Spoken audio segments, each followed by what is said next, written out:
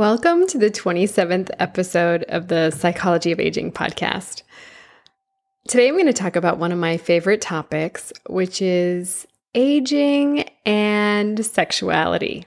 More specifically, aging and sex, to be exact. So today I'm going to talk about older adults and sex, and also a little bit about the benefits of sexuality and expressing our sexuality as we age. I'm Dr. Regina Kep. I'm a board-certified clinical psychologist, and I specialize with older adults and families. I created the Psychology of Aging podcast to answer some of the most common questions I get about aging.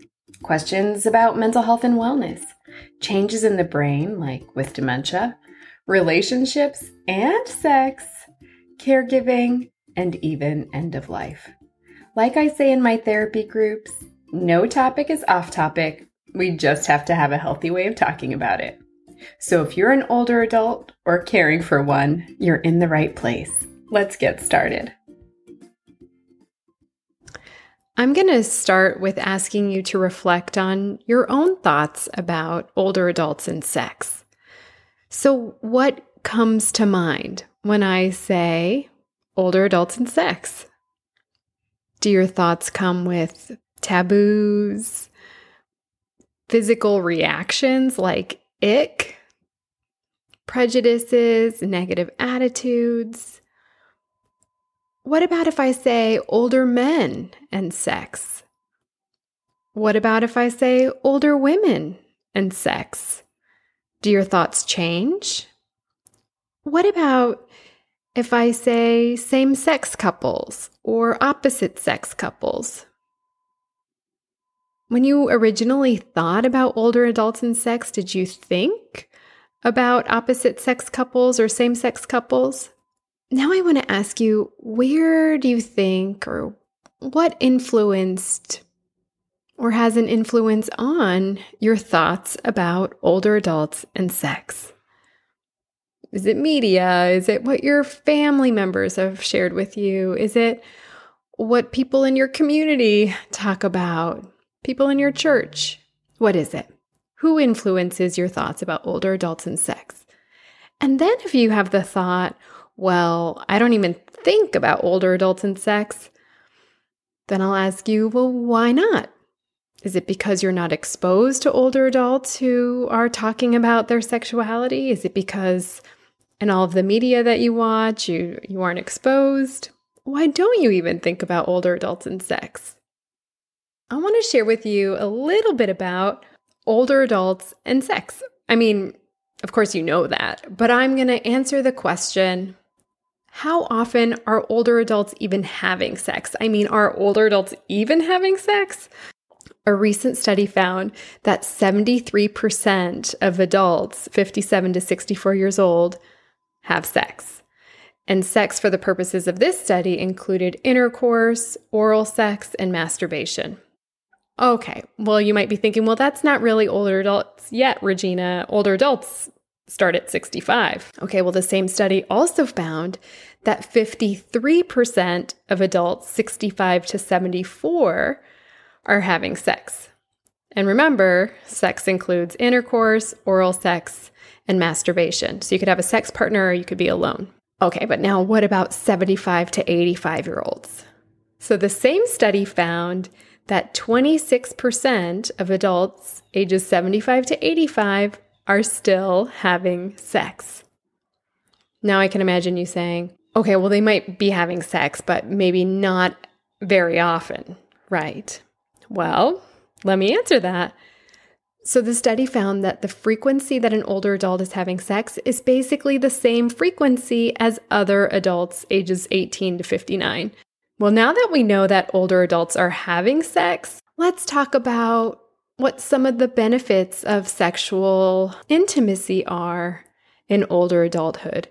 And to do that, I want to share with you a great article that I found, and I'm going to link to this article in my show notes. But it was written for Psychology Today by a psychologist, Dr. Roni Beth Tower. I don't know her, but I really loved her article. And so I'm going to share some of what she wrote in that article with you. So I'll start by sharing that there are benefits at the physiological level. So when older adults have sex, dopamine, which is released during orgasm, brings pleasure. And that creates a physiological pleasure response in our body. It also increases oxytocin, which is of course, the cuddle hormone, and promotes bonding and positive feelings of attachment and trust. Sex also, on a physiological level, increases testosterone in both men and women. And there has been evidence to show that the more sex we have, especially if the more sex a younger man has, it appears that that protects them from prostate cancer later in life and also helps women later in life as well, like reduces risk for incontinence. Also, the other piece, and I think this might be at the chemical level as well, because it's probably related to our heart conditions. And this is not in her article. This is from another article that I read in the past couple of years, is that the more sex a person has as an older adult, so the more frequently a person is engaging in sexual activity, the better they score on cognitive screeners and cognitive tests. Now, that might be related to the better a person is scoring on cognitive tests, the better their heart function might be. If a person is having sex more often, their heart might be functioning better than others, might have less heart disease, etc. So it might be correlational, not causal, of course. Back to Dr. Roni Beth Tower. So she also identifies benefits at the behavioral level. So she describes sex being movement. And when we move our bodies, that's related to happier moods. So of course, when we exercise, that stimulates the serotonin chemical in our brain, and serotonin is directly related to depression. So sex can also be seen as exercise, and it's fun. And so it's the number one activity with self-reported happiness. Why would we want to deny older adults joy and fun? Moving right along. From an emotional perspective, of course, sex is pleasurable, and so it increases positive feelings. It also is correlated with less symptoms of depression in both men and women, and to greater life satisfaction. It also enhances self-esteem, and it allows people to believe that they have something of value to give and benefits us in terms of there is something that happens physiologically to us when we give, when we're generous. Actually, there are studies that show that when we provide care or we give a gift, that it positively impacts our heart's functioning. And so there are benefits of generosity. And when we're engaging in a sexual relationship and there's a mutual exchange happening, there's generosity happening. And that generosity leads to happiness and increased quality of life. Then Dr. Tower goes on to describe benefits at the interpersonal level, so in the relationship. So there are feelings of attachment, which can lessen feelings of loneliness and isolation. And when we're in long-term relationships, like long-term marriage or long-term partnerships, sexual contact actually helps sustain the marriage, even while we're experiencing other stressors that could challenge the marriage, like sexual barriers. And we'll talk about what some of those sexual barriers are in a minute. What I really like about this article is that Dr. Tower also describes benefits of sexuality at the cultural level and at the spiritual level. At the spiritual level, she describes being able to take care of someone else sexually, evoking feelings of gratitude and back to that sense of generosity, this generosity of spirit. And also that physical touch is a powerful way to communicate love and affection. Above all, she writes, that sexual behavior in people 50 and older has an important role to play in the quality of life, both physical and psychological, for our sense of self and self-fulfillment. I wanted to share this with you because, one, we have so many misconceptions about older adults and sexuality, and two, we minimize how important it is in aging. Since this is the Psychology of Aging podcast, and one of my primary goals with this podcast is to destigmatize mental health needs and wellness, and also dismantle ageism, I have to include sexuality in this conversation. Let's talk a little bit about what gets in the way of older adults engaging in sexual self-expression. So one of the things that does get in the way of self-expression for older adults is indeed health conditions. So as men get older, for example, they might have more difficulty generating or sustaining an erection. Thankfully, there are some medications to help with that. And as women age, they might have more difficulty generating and maintaining our body's natural lubrication. And thankfully, there are some resources for that as well. In order to, though, help with these challenges that we will likely all experience as we age, we need to be able to talk about this with our health providers. And so that's one reason I'm sharing this podcast with you today, is that I want to start some conversations around older adults and sexuality so that older adults will have, conversation starters with their primary care providers and mental health providers. So the other thing that interferes with older adults and sexual expression are stereotypes that we have about older adults and sex. We are so uninformed, actually, when it comes to older adults and sex. We have all of these ageist ideas, like older adults are no longer sexual, or if older adults are sexual, somehow they're perverted, or that sexuality at some point becomes unimportant, or that it's abnormal for an older adult to be interested in sex. When, of course, we engage in sexuality and sexual expression all throughout our lives, not just when Hollywood tells us we do.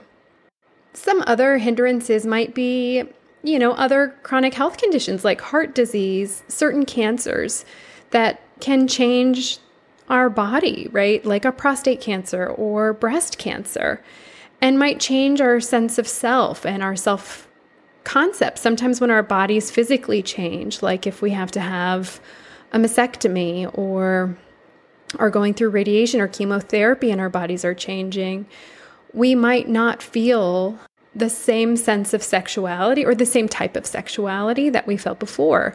We might have a different intimacy need at that stage. And then we also have to adjust to our new state in our new body. And that can take some time, of course. But I do want to say that sexual expression and intimacy are fundamental and intrinsic to our sense of self and to our well-being. As I mentioned earlier, it reduces risk for depression. It increases a sense of connection and contribution. And at every stage of life, we require companionship, intimacy, and love.